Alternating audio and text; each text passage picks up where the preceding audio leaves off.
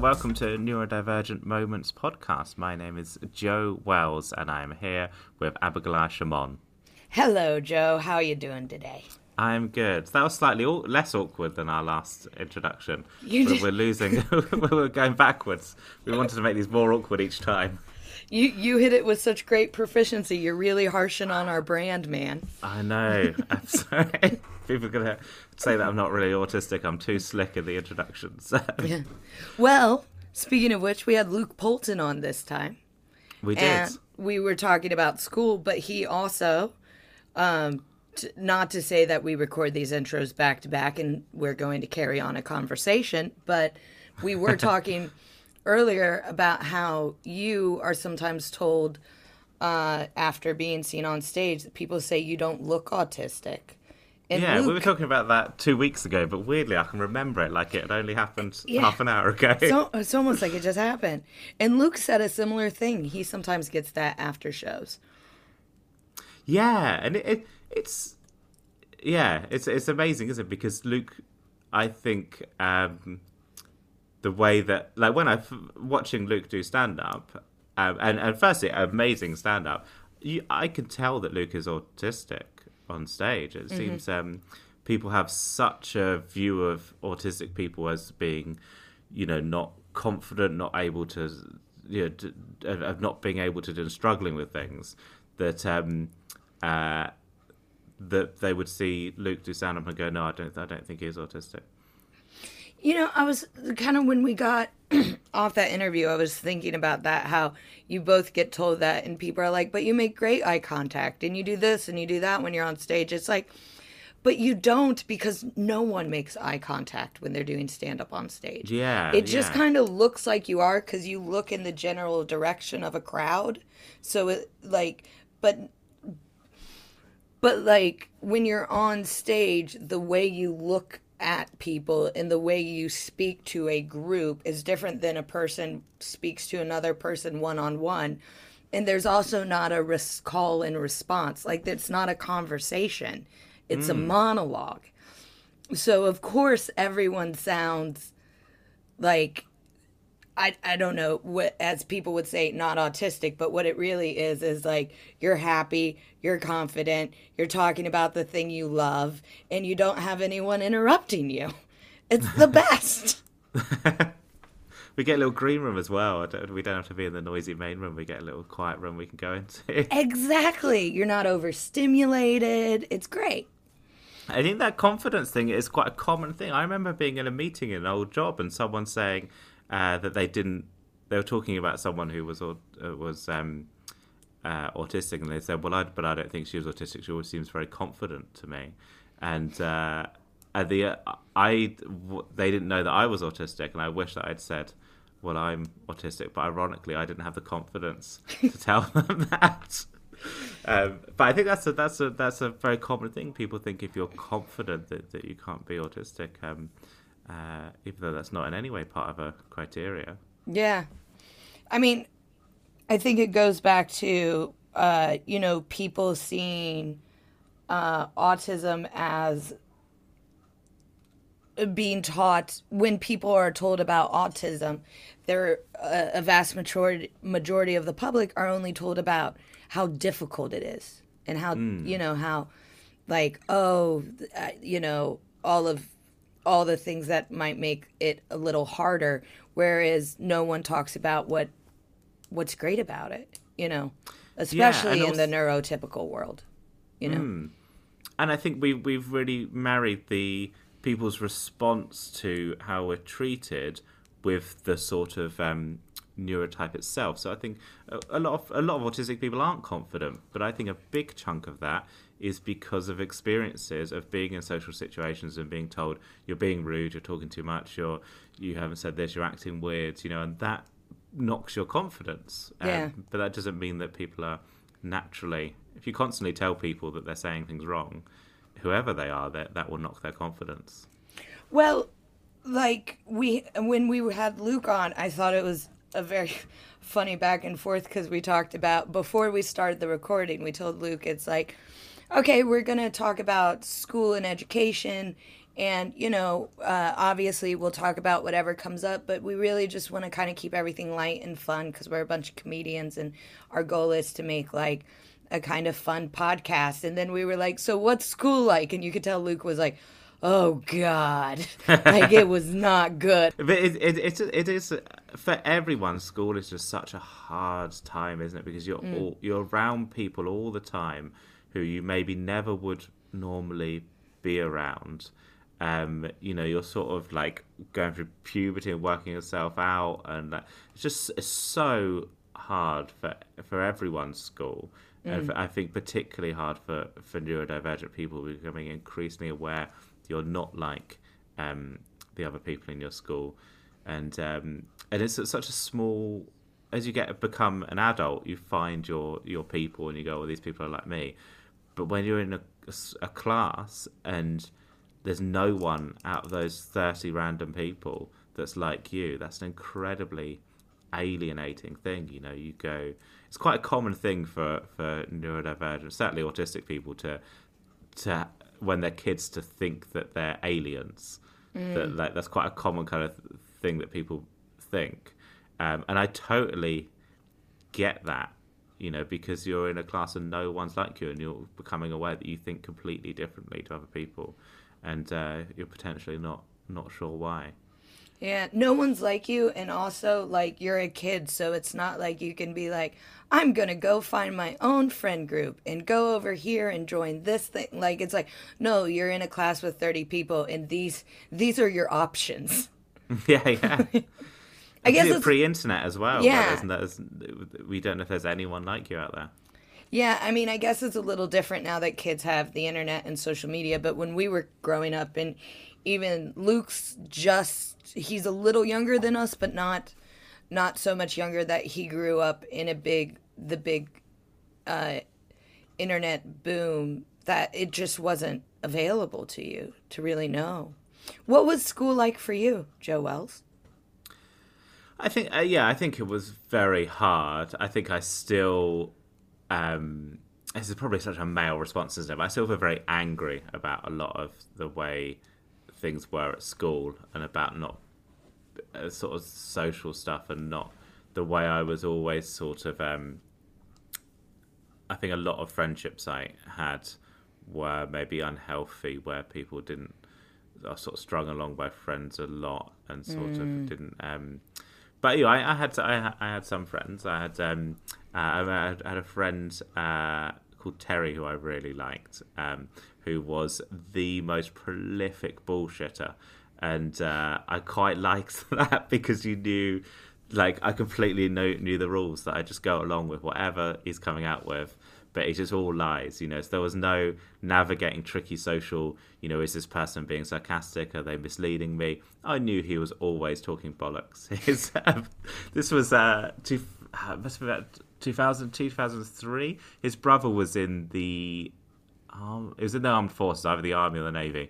And Terry pulls me and our mate Jack around. He goes, guys, let's keep this between us. I found out this morning, my brother has killed bin Laden.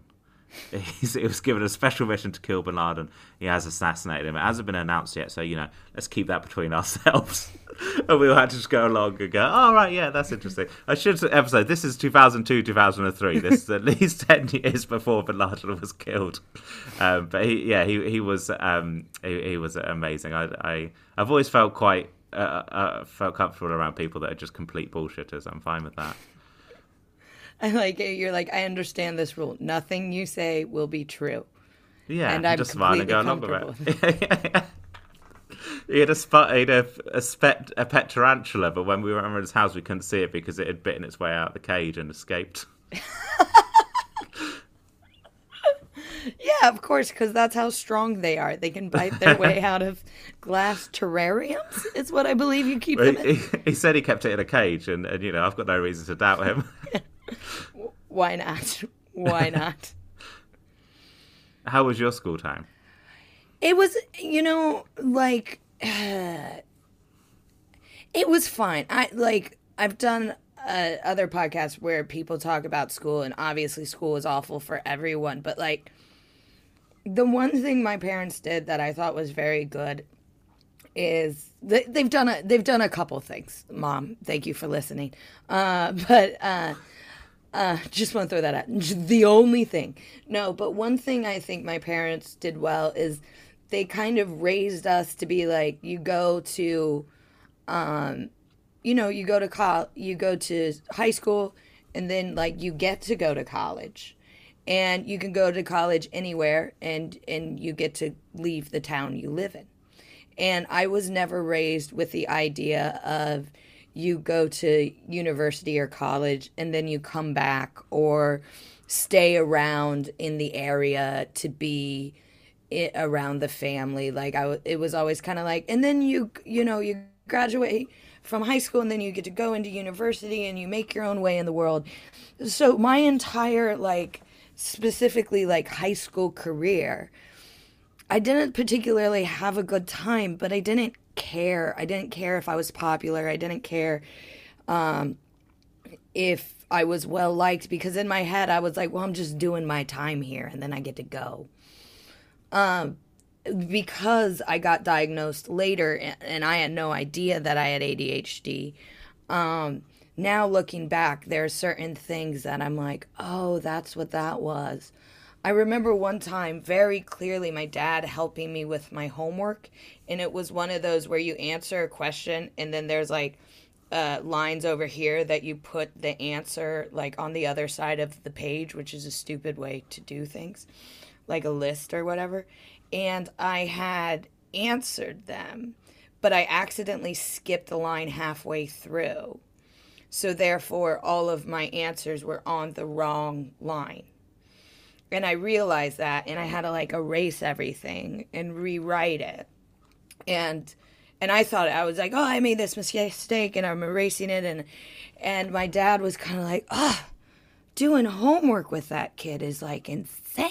Like she just takes forever and she makes all these like little errors. And like he was just so frustrated that it took me so long to do it and that I had made this like mistake. So therefore I had to go back and redo it.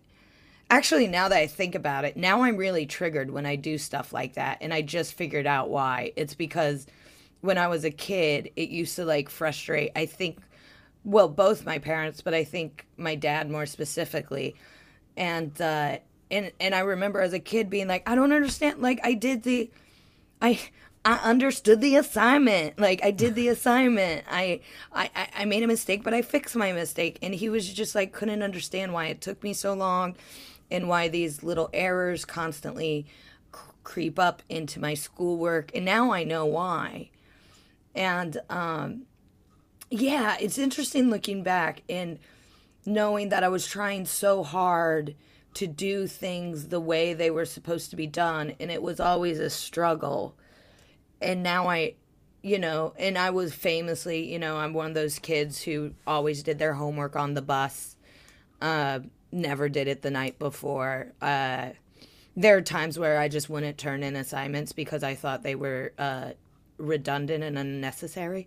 And that resulted once in me getting an overall D in English class. And my mom was like, why do you have a D? And I was like, because the teacher wanted me to write a paper and I was too busy. And she's like, why didn't you just write the paper? I was like, well, I had dance class that night and I had theater that night. And he said that all we had to do was write it and we get an A. And if he's not even going to read it, I'm not going to write it. And my mom was just like, just write the damn paper, kid. Like, like, just do it. And I was like, no, it's unnecessary. I won't. I will. That's a very neurodivergent thing, isn't it? Of going like not. Like this thing is pointless. I always hated showing you're working in maths. But I've worked. I know the answer. The working doesn't matter because the answer's correct, and I never got the showing you're working thing. So were you quite I guess the sort of stereotype would be were you quite an unusual kid? Yeah, and I really wore it as a badge of honor, which is probably a protected how everyone's going to laugh at you, so be the class clown sort of thing. My perception of the sort of American school system from watching films is that it's just the most toxic thing, that it's sort of there's a sort of encouraged bullying and hierarchy. Is that true, or is that just what I've seen in teen dramas? Yeah, yes and no. And I don't know how much the teen dramas like actually perpetuate it. But there, there's cliques. Cliques are very real. I went to a very small school by American standards. By what you see on TV, there were like 300 some people in my graduating class. So maybe in the high school, which is 19 of 4 years, so ninth grade to 12th grade, there was probably 1,000 kids in the building. So by standards, it wasn't big, but they're the jocks. The jocks date the cheerleaders. I was a theater kid and a choir nerd. I grew up in Ohio, and I did not make show choir, which was soul crushing.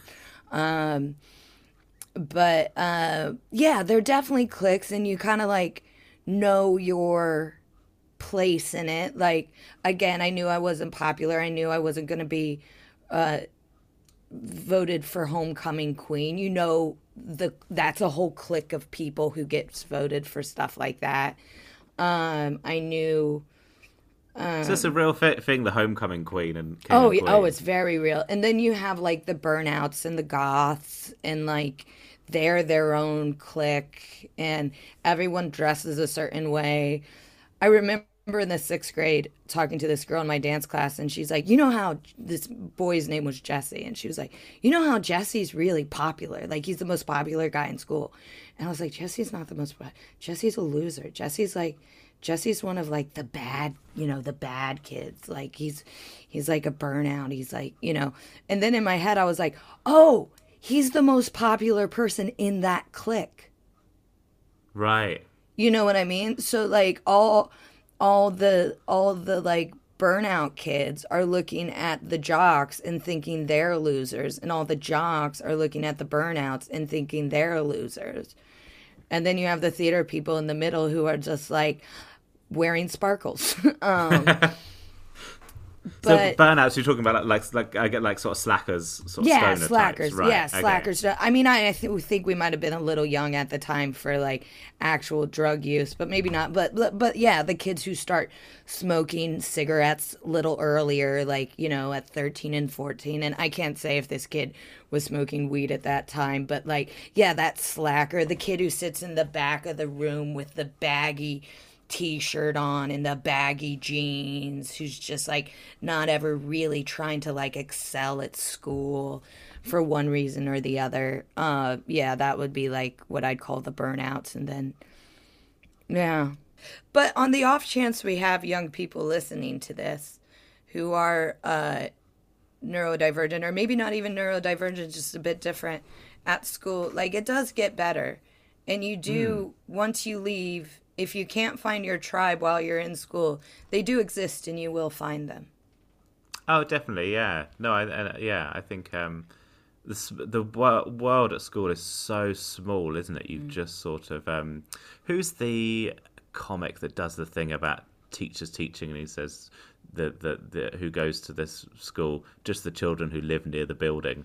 That's what school is. It's just the people who live near this building. Yeah. And I couldn't, no amount of money would, if I was offered millions of pounds to go back and go through school again, I would not take. Well, I would if I had millions of pounds, I suppose, because then it would be a different experience. I'd go to school and be a millionaire.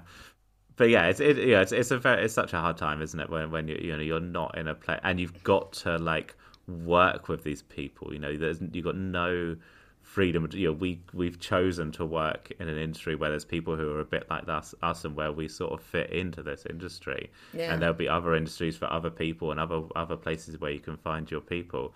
But at school, you have no choice. You're doing maths today, whether you're good at maths or not, and you're sat next to someone who you have nothing in common with, and they don't really like you. Yeah, and you have to work in groups. Oh, yeah. Absolute nightmare. I remember. And then at university, I worked in groups with my housemates who I did get on with, but we all sort of enabled each other to not do the work. So we would stay up late the night before and go, "Oh no, we haven't started this, and we've got to do a presentation tomorrow." But you were all in the same house, so you could pull an all-nighter together. Do you know what? I got a first for that. that presentation. I Congratulations. did it in about 5 hours, and went into university very, very tired, but I got a first for that presentation. Oh, that throws me back to every presentation I ever did through my academic career. The night before, you throw it all together. Yeah, yeah. Well, shall we bring Luke on? Yes, yes. Let's introduce Luke. Here You he want is, me to- Luke Poulton. Oh, sorry. You go for it. Introduce Luke. No, okay. Here he is, Luke Poulton. Cool. I will edit that so it wasn't awkward at the end.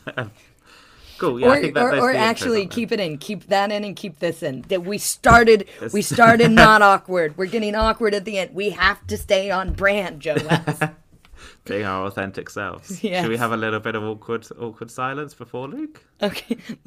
Okay. I can't handle it. I can't handle it.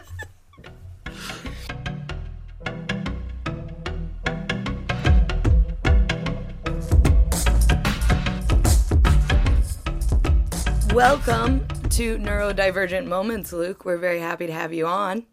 Welcome. Thank you Luke. for having me. Very, very excited for this. Luke Poulton, stand-up comedian, TikTok star, killing it. I was going to introduce you as Pez historian as well. Yeah, Pez historian. I'm glad I've got that name now. For people who don't know, Luke does incredible TikToks. They're brilliant. They're now at the point where at least 50% of them are about Pez dispensers, and they are brilliant. I knew nothing about Pez. I now know a lot about Pez from following you on TikTok. I think I have annoyed my girlfriend now with how many facts I've learnt though, because she doesn't want to hear them anymore. Just come out of your office. You're like, did you know? So, like we were talking before we started, Pez weren't really a thing over here when you guys were kids. How did Pez wind up being a special interest of yours? Well, my mum, they used to sell some in some shops, but my mum got me some Christmas ones as a kid. But then when I was in university and just over the years, I started collecting more and more. When I went to New York, I found like Kermit and Batman and random ones there. So that was where I started buying more and more. But then last year, I was searching for Violet from The Incredibles 2, and I couldn't find her anywhere. I did a whole series of when I went to Disneyland Paris, and I was trying to find there. And then in that time, as I was searching up about that, I just got more and more into the history and like finding out that it was all sort of right from 1927, and finding out how it was created for anti-smoking, and then just finding out more and more weird stuff they made over the years. I just got really into learning the history about it and collecting them. That's awesome. Here's a question. Do you actually like the Pez candy itself, or do you just like the dispensers? I know I like the candies. There's some flavors I don't like, 'cause there's over 10 flavors, but there are quite a few flavors that I do like. Very cool. Okay, so we got to ask, what are your favorites? What are your not favorites? My favorite is cherry. My not favorites are candy corn. It just tasted very, very odd. I only had it recently. And raspberry is my least favorite. Yeah. What is? I don't know what you can help us, Abigail, because what is candy corn? Because I hear about it, but I don't. Is it what I think it is? So it's not actually corn, like all it's not what I American think thing. it is, It's sugar. It's just pure sugar. So it is it's like a sweet that's usually sold. Do you know what they are, Luke? Have you ever seen them? I've seen them. I'm trying to think what it's like 5 different ingredients, isn't it, that they put together? Yeah, you know more than I do then. To make them. It's basically like this little candy that's like supposed to be in the shape of a kernel, and they're big at Halloween. They're usually yellow, orange, and white. And they kind of have this like, they're not like a gummy. They almost have like a wax thing going on with them. I'm not making them sound good, and I don't like them, for the record. And their flavor is just kind of like, I don't know, maybe sweet and vanilla. You could argue it's got a caramelly flavor, but it not really. They're not good. I didn't know they made a Pez flavor. No, but yeah, the Pez flavor. I think they started releasing them for like Halloween a few years ago. And they're just very. I think it was meant to be banana is part of the flavors. I think it's meant to be banana, caramel, and something else, but it's not a good flavor.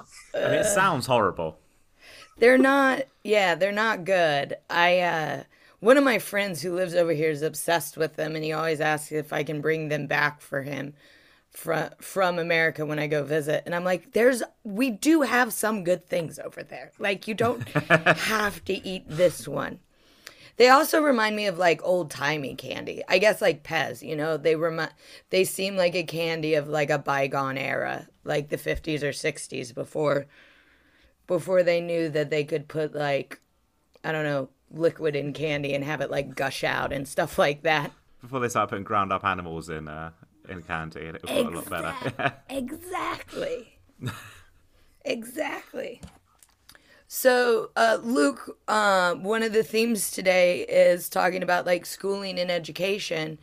Where did you go to school? Did you go to school in England or? Yeah, went to school in the UK in Chelmsford, Essex. If you've ever been to Essex, it's not the best area. It doesn't have the best reputation. But yeah, I went to King's Road in Chelmsford. That was the primary school I went to, and then secondary school was Chelmer Valley. Very, very different schools it was. So people outside the UK, there's a sort of stereotype of like Essex boys, and Luke, I love you, but you do not. I don't see you as like a typical Essex boy. What was that? How did you fit in with the Essex lads? Oh, I did not fit in well, especially in secondary school because everyone was like really, really into football.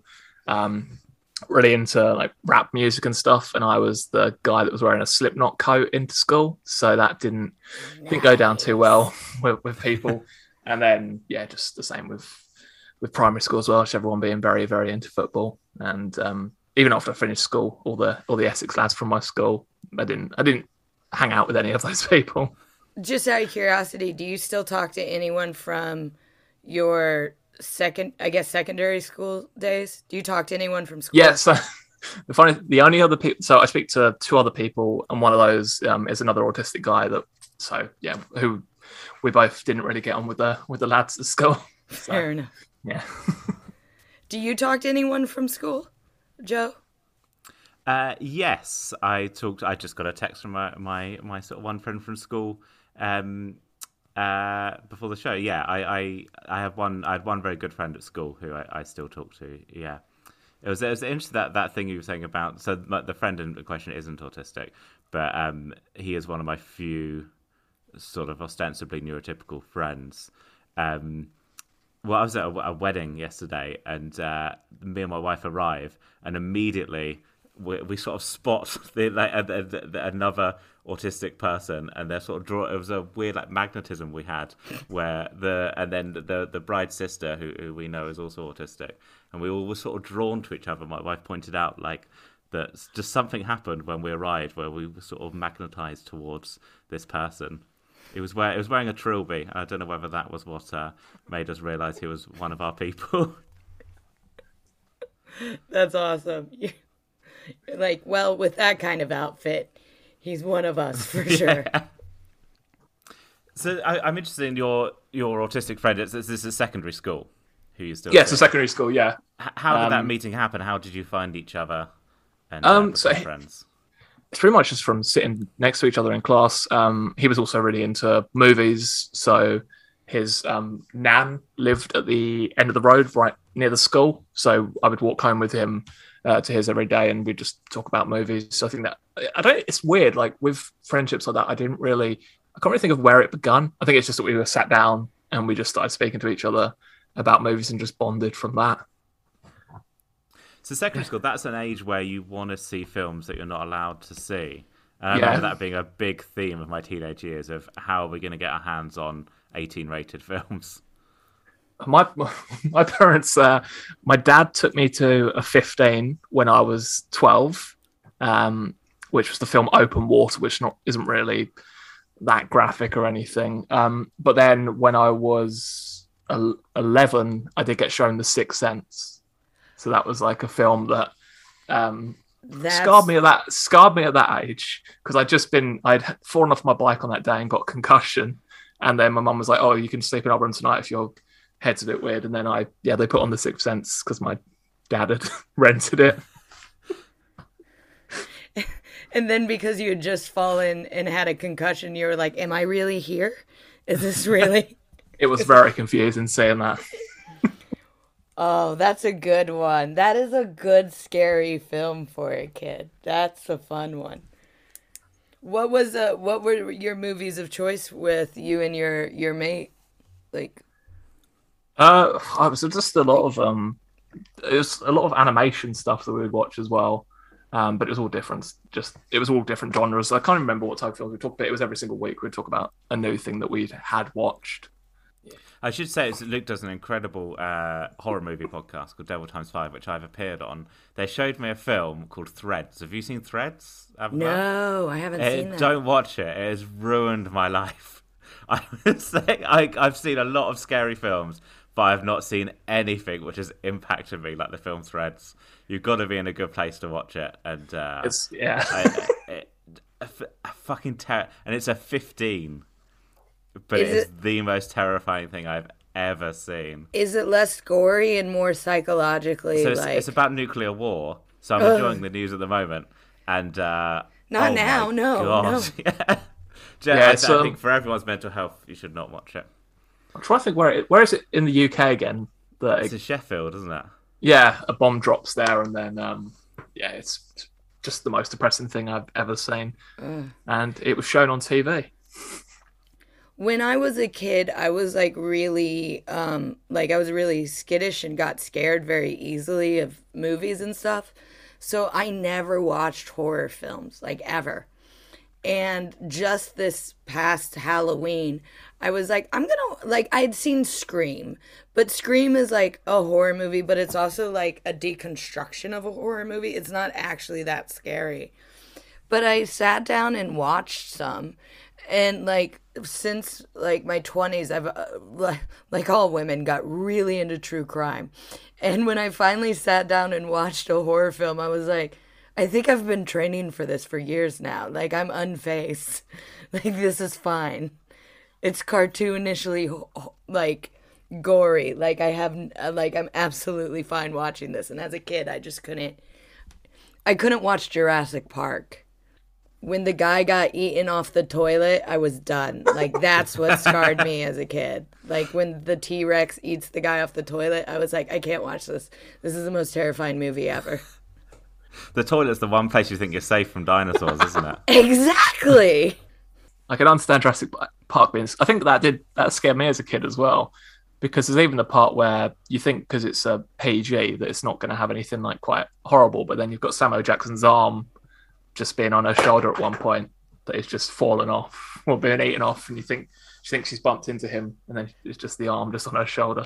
That's still such a good movie. And with God, I forget the actor's real name, but Newman from Seinfeld, that guy who gets attacked by the Velociraptor. That's it's so creepy because he loses his glasses, which is a freaking Scooby-Doo thing. And but I'm not scared anymore, guys. It's fine. The idea, and I've never had to wear glasses, but the idea of losing your glasses is a very frightening thing. Which even as a non-glasses wearer, I recognise that as very, very frightening. That happens in a few films, doesn't it? Yeah. Can you see without your glasses, Luke? Not very far, no. And I used to have glasses that I thought were bendy. I got a pair that were flexy at one point. And in university, broke them because I was showing my friend being like, look, they're flexible, and just snap them in half. And then I had to go around with them with super glue. And went to see the film I remember Gravity. when they came out. I reckon those glasses were broken more than any other glasses because kids would have them at school and be like, look, it's flexible. They just got to mash them up. I remember I went and saw Gravity, and halfway through the film, the super glue just snapped, and you're meant to have wearing 3D glasses for the movie, and I was like, I can't even watch this anymore now, so I had to hold them together with my hands. That's such a look. So school, you had your one friend at secondary school. What was your relationship with the teachers like? Were we liked by teachers, not liked by them? Oh yeah, I think some of them thought I was a bit naughty, but when I was in secondary school, I had a teaching assistant anyway, because at that point, because I'd been diagnosed when I was in primary school. So I had a teaching assistant sat next to me. But I think the teachers always sort of understood, because there was times where I'd get angry at people that were being mean to me. I threw a chair at someone one time, but didn't get in trouble for it because the teacher knew that the person was being horrible to me. So there was things like that. So yeah, I just had a lot of the teachers did like me, but I was very quiet when I was in secondary school. Didn't really cause much problems. That's such a. I used to have a job working in Send, and it's interesting, that sort of thing where you realise the extent of sort of bullying and that sort of thing, where you meet people like you, Luke, who are very sort of just certainly very nice people, and then they'll drop a story like that, like, oh yeah, one time I threw a chair at someone. I think that really shows what the British school system is like, that people like Luke were driven to throwing chairs at people. Yeah, I don't normally get very that angry at things, but I think it was just like secondary school was the times where I just sort of was like, I don't want to get bullied anymore, and would get back at the bullies. But whenever there was one time where I did get suspended, but the only reason they suspended me because they didn't want the bullies' parents to get angry that because I'd hit him and he hit me back. They thought that I was going to get in. They didn't want the parents to come in and moan and say, why are you not suspending that kid? And they suspended me, but my mum just let me watch cartoons for those 3 days I got suspended from school. So, so I think my parents understood what was going on. And it sounds like, do you feel like the school understood what was going on? It sounds like they were pretty much on your side.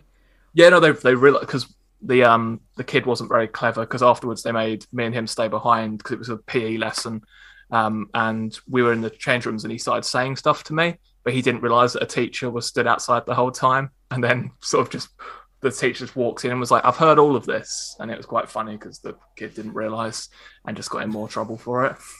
Imagine being outsmarted by a PE teacher. That is a new low. Because you were diagnosed in primary school. So I'm interested in that, because when I was at secondary school, they wanted to put me forward for a diagnosis, and my mum didn't want me to be put forward for. How do you think? I suppose we've each only really got one side of it, but how do you think that having the diagnosis made your school life different to if you hadn't had a diagnosis? I think it made me understand myself a lot better in secondary school, of like what the way I was in lessons, or the way that I acted towards people, how they were treating me. Because I thought the whole time, like, oh, I think if I hadn't had a diagnosis, I would have just thought, oh, what's going on? Why are people being like this to me? But I think it was a lot more helpful, because even later in life now, I think it's been a lot better to be able to have that diagnosis so early and sort of understand myself a lot better. Mm-hmm. I think if I'd just never got it, then I would have been very confused the whole time through secondary school. Because the only reason I did get diagnosed is because one of the people in primary school, one of the teachers went into my parents and was like, "Has Luke been tested for autism?" And I think if the teacher hadn't said that, because like I didn't speak until I was like 3 years old, and then I didn't have much speech as well, and it wasn't until I was like 6 when I was in school I started speaking more. So I think my parents sort of suspected some things at that point, but it wasn't until an actual person from the school said something to them then they did decide to get me a diagnosis. Mm-hmm.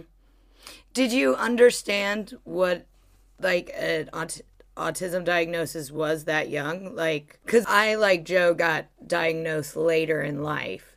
So now looking back, it answers a lot of questions. But I guess when I'm always like curious if I would have understood, it at such a young age, you know? Yeah, no, I there was always, I think it's when my parents would sort of take me to, because they'd go to someone every sort of couple of weeks, but I would be taken along. But I just thought they were just going there just for a conversation with this person, and because there was just toys in the room, so I'd be able to play with the toys while they were speaking to this person. So I just never really understood. I thought, oh, they've just brought me here, they want to have a conversation with this person, I get to play with toys, and I thought that was it.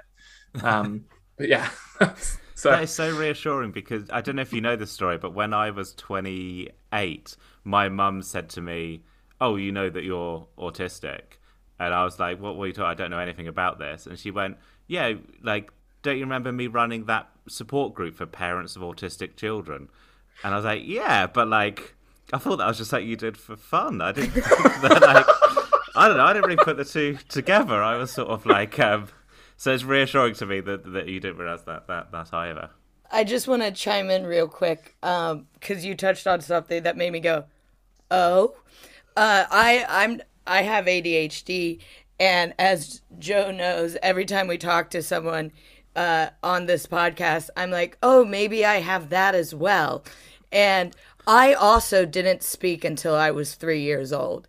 And my parents were like, we don't know. You just never talked. You just wouldn't talk at all. And then one day you just started talking in complete sentences. So you saying that, I'm like, get checked for autism. That's a thing right there that I did as well. I think it's just always seeing those things in we're all neurodiverse. We don't really understand ourselves until, like, I think when you know you've got one thing, then you're like, oh, maybe it's that as well. Yeah. It's funny because schools are one of those things where they are like a pure representation of, I suppose you have special schools which slightly skew the stats, but as adults, you sort of clump towards people that might be a bit like you, so you might have a slightly skewed idea. We've talked about this before, like on the comedy circuit, I feel like the way that my brain works is less unusual because there's lots of neurodivergence on the comedy circuit. But at school, that is where you are I certainly felt very aware of, even though I didn't have the diagnosis, of being different to most people in that classroom. I don't know if it's the same for you. It's weird that someone that I know from secondary school, like another person that I bonded over the band Cannibal Corpse. Good thing to bond over. And they only got diagnosed like 3 years ago. 2 years ago they got diagnosed as autistic, and I was like, okay, this makes sense as to why we sort of bonded over these types of things. But I think there was always that sort of, you know, when you sort of do meet someone, you're like, oh, you sort of do think they're autistic, but you don't quite know. I think that's where I sort of got it in school, like, oh, this person's very similar to me, so I think I was sort of understood that. But now I think when I'm an adult, there's some people that just the way they speak to me about things, I'm like, but then you ask them and they're like, no, I'm not autistic. I'm like, have I just insulted this person? They're going to think I'm insulting them for saying that because they're just acting the same way that I do. It is one of those strange things where you, when you're in sort of circles where people are very pro neurodiversity, you forget that to the general population, saying "I think you're autistic" is something which they might be offended by, and it's a difficult thing to navigate. I remember doing a gig once, and there was a woman who had an autistic child came up to me afterwards and said to me, you know, I like seeing someone doing autistic person in comedy. You know, it's really important to my son. You know, I just want him to know that he's normal. And I said, but he's not normal. If he's autistic, that's not normal. And it was really awkward because I shouldn't have said it quite like that. But you know, I feel like in the circles we're in, we're like, but you're putting a value on what's normal. But yeah, she wasn't very happy with me saying that. Yeah, that's always the thing when I have like parents come up to me and say, oh yeah, I've got an autistic kid. Oh, you're doing really well. I'd love for them to see you do this well. I hope they do this well. It's like, you never know how to feel in that.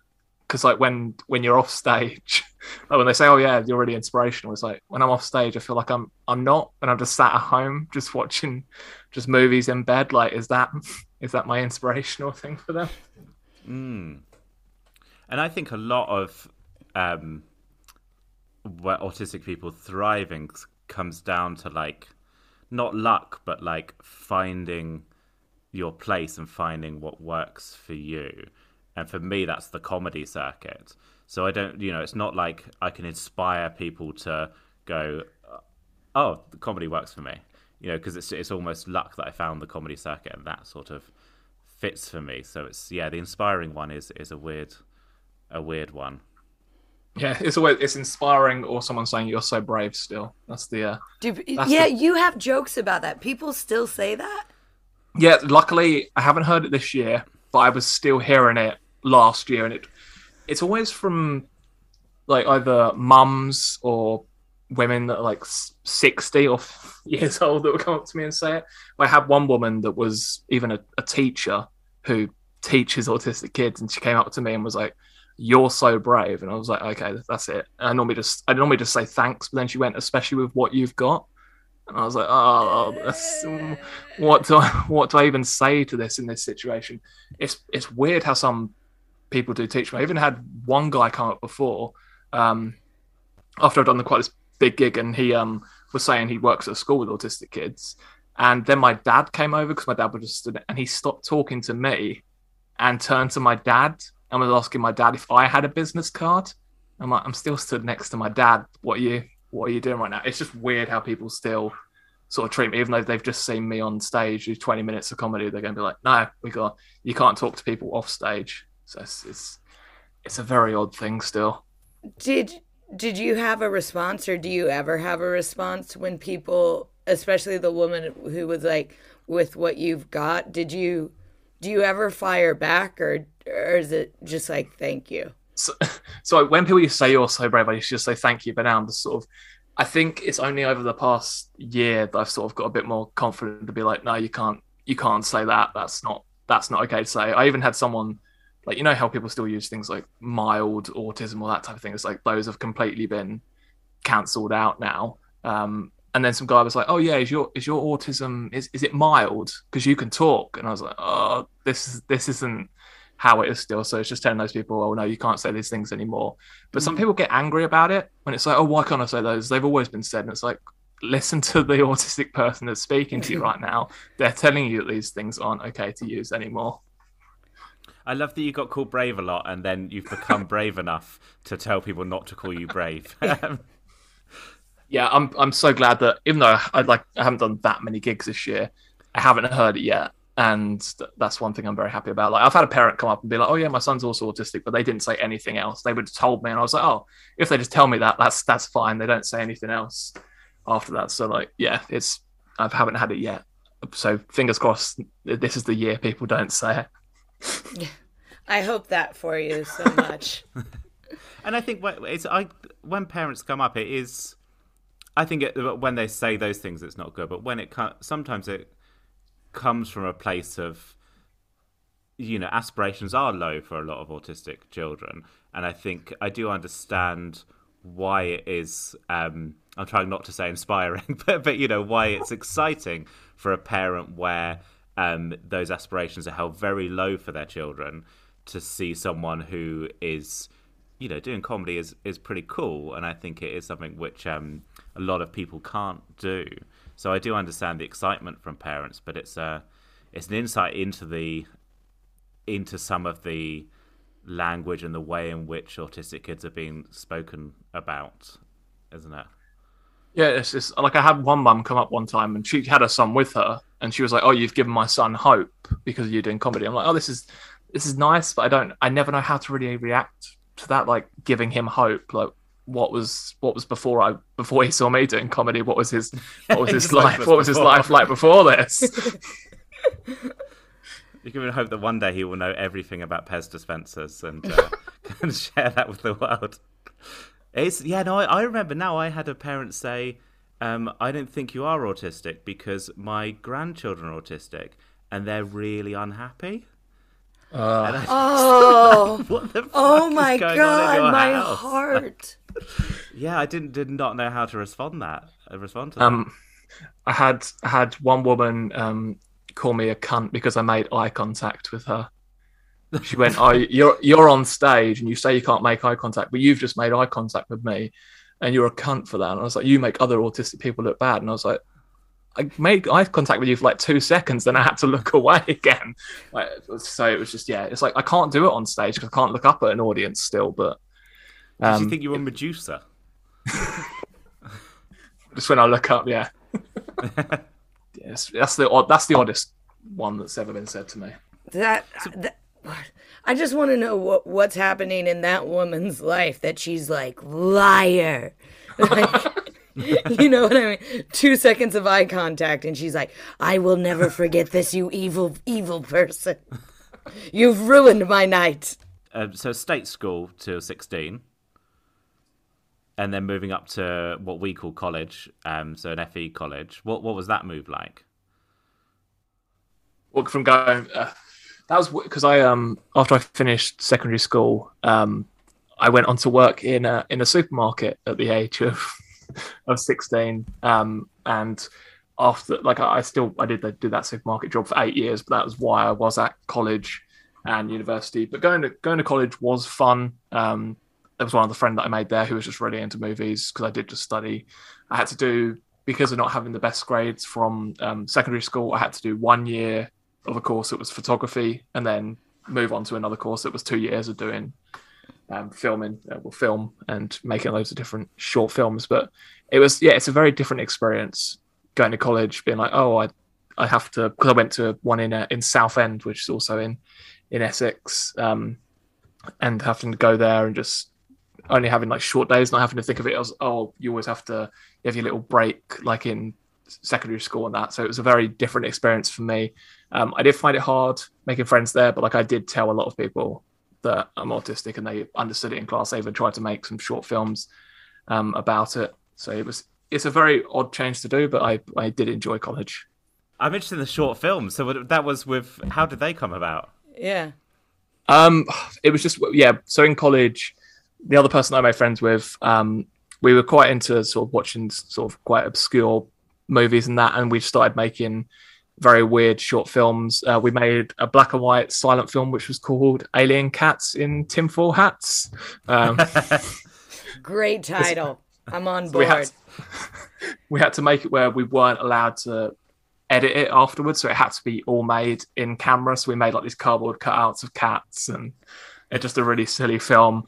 And then after that, we decided to do because we'd seen the film Kick-Ass, we were like, we can try and make something like that. I mean, we made 2 superhero movies called Dion, and it was me in a superhero mask, and my dad made the whole costume for me. So it was like a t-shirt where he'd cut eye holes. But that was I got to be the most creative in college, and then we had like an awards evening for when we were at college, and the superhero film did win, but we won best creative group. So that was one very nice thing to have in college, to do that type of thing and win. They even screened it in the Odeon in Southend. Oh, cool! The whole awards evening. So it was like a packed out cinema, and you got a little trophy as well, which is very exciting. I just need to get the image in my head, because the image that I have, I think, is wrong. You said your dad had a t-shirt with eye holes cut out of it. So it was a red t-shirt. Yeah, you cut the eye holes and then it was just tied at the back. Oh, okay. So it was born on the face, though. He did make me a little cape as well. It was a big red cape that I wore. All right. I have a question, which might lead us to a wrap up. Or it might just lead to more questions. You never know. You never know how this goes. But so, real quick, Luke, how long have you been out of school entirely? This isn't the last question. This is just... So I finished, education, like university. I finished university in 2014. Okay. So been out. So, yeah, almost, you've been almost out for a 8. while. Now we're making it sound like prison. We're like, when'd you get out, bro? But that being said, like, it sounds like you had a lot of support from, like, the educators in your community, but, like, being around your peers, it sounds like it was a little tricky, especially with university, where you felt like you were masking. Or no, you didn't feel like you were masking. You were masking for 3 years, and now you're out and you're thriving. You've got this great stand-up career. You got people really interested in Pez in a country that apparently didn't have Pez when you were children. This is mind-boggling to me. Like, how do you, now that you can live as yourself and you're not in a place where you're masking all the time, how are you feeling about it? Like, is everything what's your life like now that we've talked about school?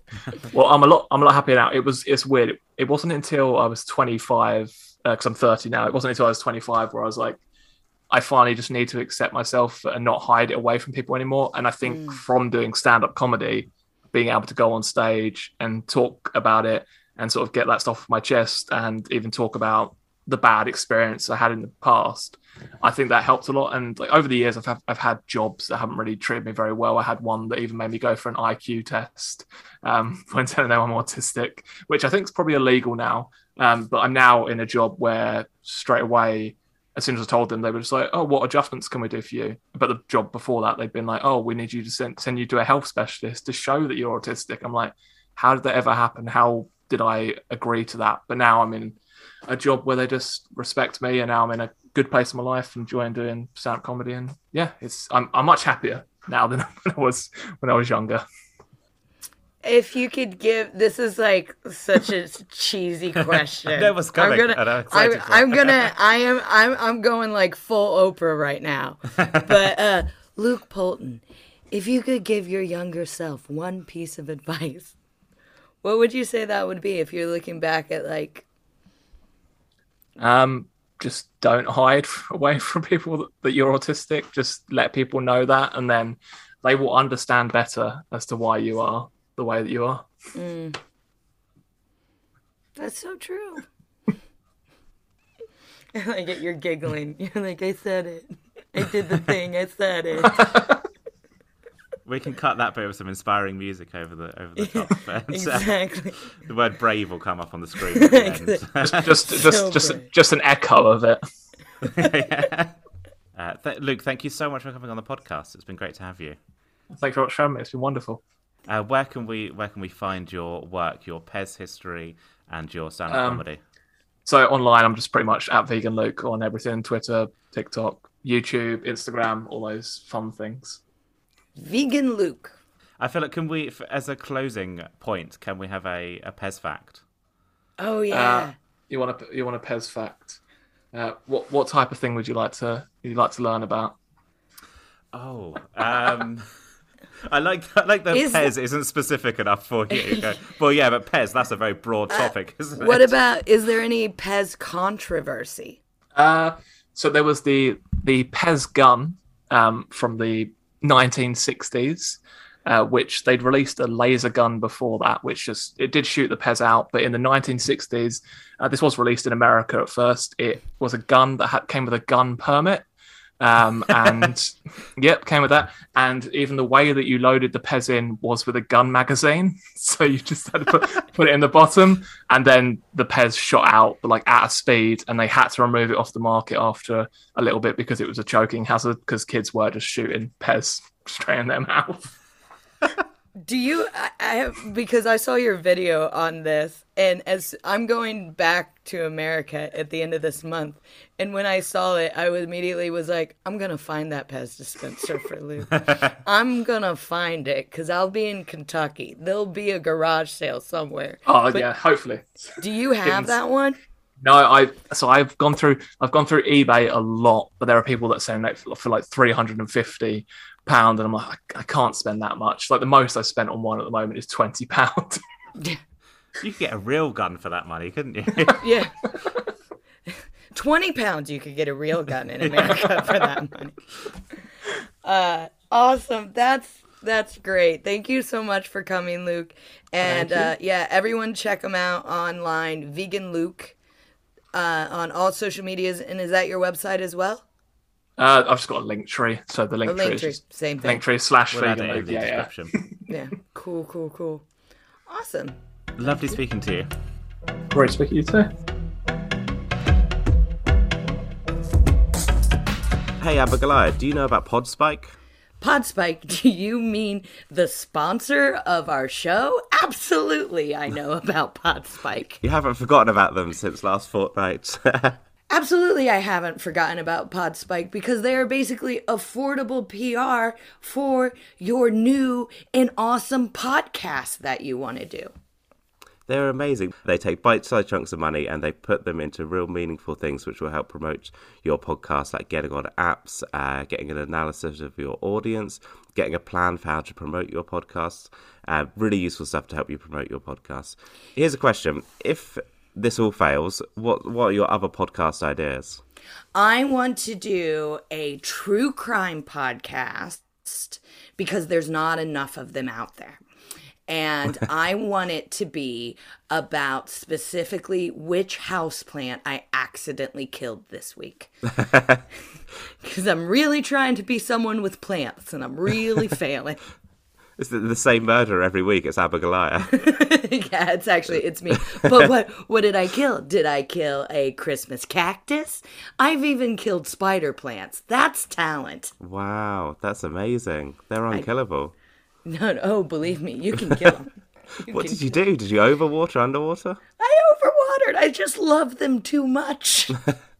Too much kindness. Too much kindness. That'll be the name of my new podcast.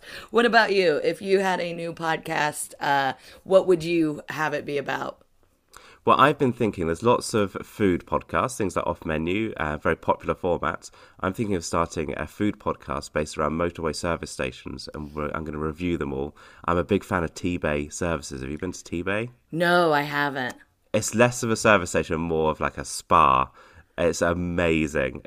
Beautiful views of the Lake District. You can sit in, there's like a lake outside, you can watch ducks in the lake.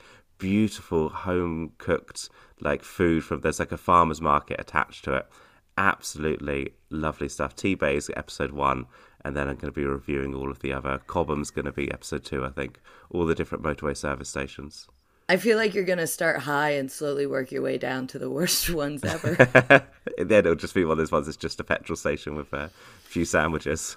But if you are someone with a new podcast and you want to help get it out there, Podspike help optimize the number of clicks you get with improved artwork and show descriptions. They will put a spotlight on your show with features in popular newsletters, and you can get more listeners with a high ROI spots in podcast apps. It's really great how it works as well, because you get a promotional power up, so you know exactly what your money's being spent on and what you're getting for it. A lot of the time, PR, they just take your money and you don't really know what they're doing with it, but you can see exactly where your money's being spent and how it's helping your podcast to grow. And you can check them out at podspike.com.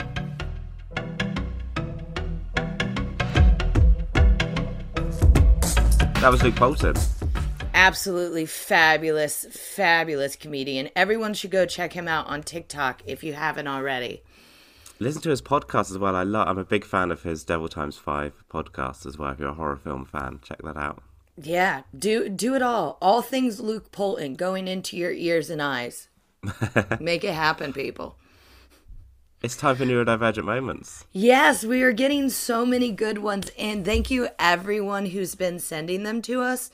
And of course, if you're new to this podcast, Neurodivergent Moments, we ask our audience to send us little moments in their life when they realize that, oh, their brain works differently than the neurotypical people. So if you have one of these moments, please send it to neurodivergentmomentspod@gmail.com. Do you want to go first, or shall I? We've got some good ones. Yeah, we've got some really good ones. I'm happy to go first. Go for it. Okay, so this is from Anonymous. And they say, hi, listen to episode 1 and 2 tonight because I kept putting off listening in case I got distracted. Whilst listening, I browsed Facebook, went online clothes shopping, got distracted but never bought what I needed, and played backgammon. I originally listened on headphones so I could do the dishwasher that hubby has been asking me to do for 4 days. An hour after stopping listening, I started doing the dishwasher and decided to email. Must finish dishwasher after this email. This is like explaining my last week and a half. Why did I decide to email? Putting the clean cutlery in the drawer, I just found a jar of chocolate spread, which I've been looking for. Guessing I put it there because I couldn't remember which cupboard it belonged in, but who knows? It was probably just easier. I have an autism diagnosis. What a plot twist. That's me saying that, by the way. Beginning to question whether ADHD might be suitable as well. You think, Anonymous. Oh, and I just realized that I never actually moved the jar of chocolate spread, so clearly it has a new home. Smiley face. Oh my God, that is so beautiful. It's like poetry. It's wonderful. It just, I mean, I've been there. When you're like, no, I won't do this so I won't get distracted. And then when you finally decide you're not distracted, you wind up doing 8 other things. I love the fact that they played backgammon. They're such a fancy person. I have no idea how to play backgammon.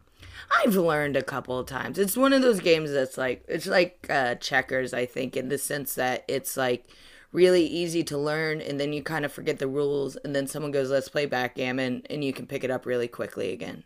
I see. There was so much to take in there. I feel like I'm gonna need to listen back to it again. It felt like when you watch like a Netflix series in the beginning of the new season, they give you like a recap, but so much has happened, it just crams it all into one. That's what it felt like.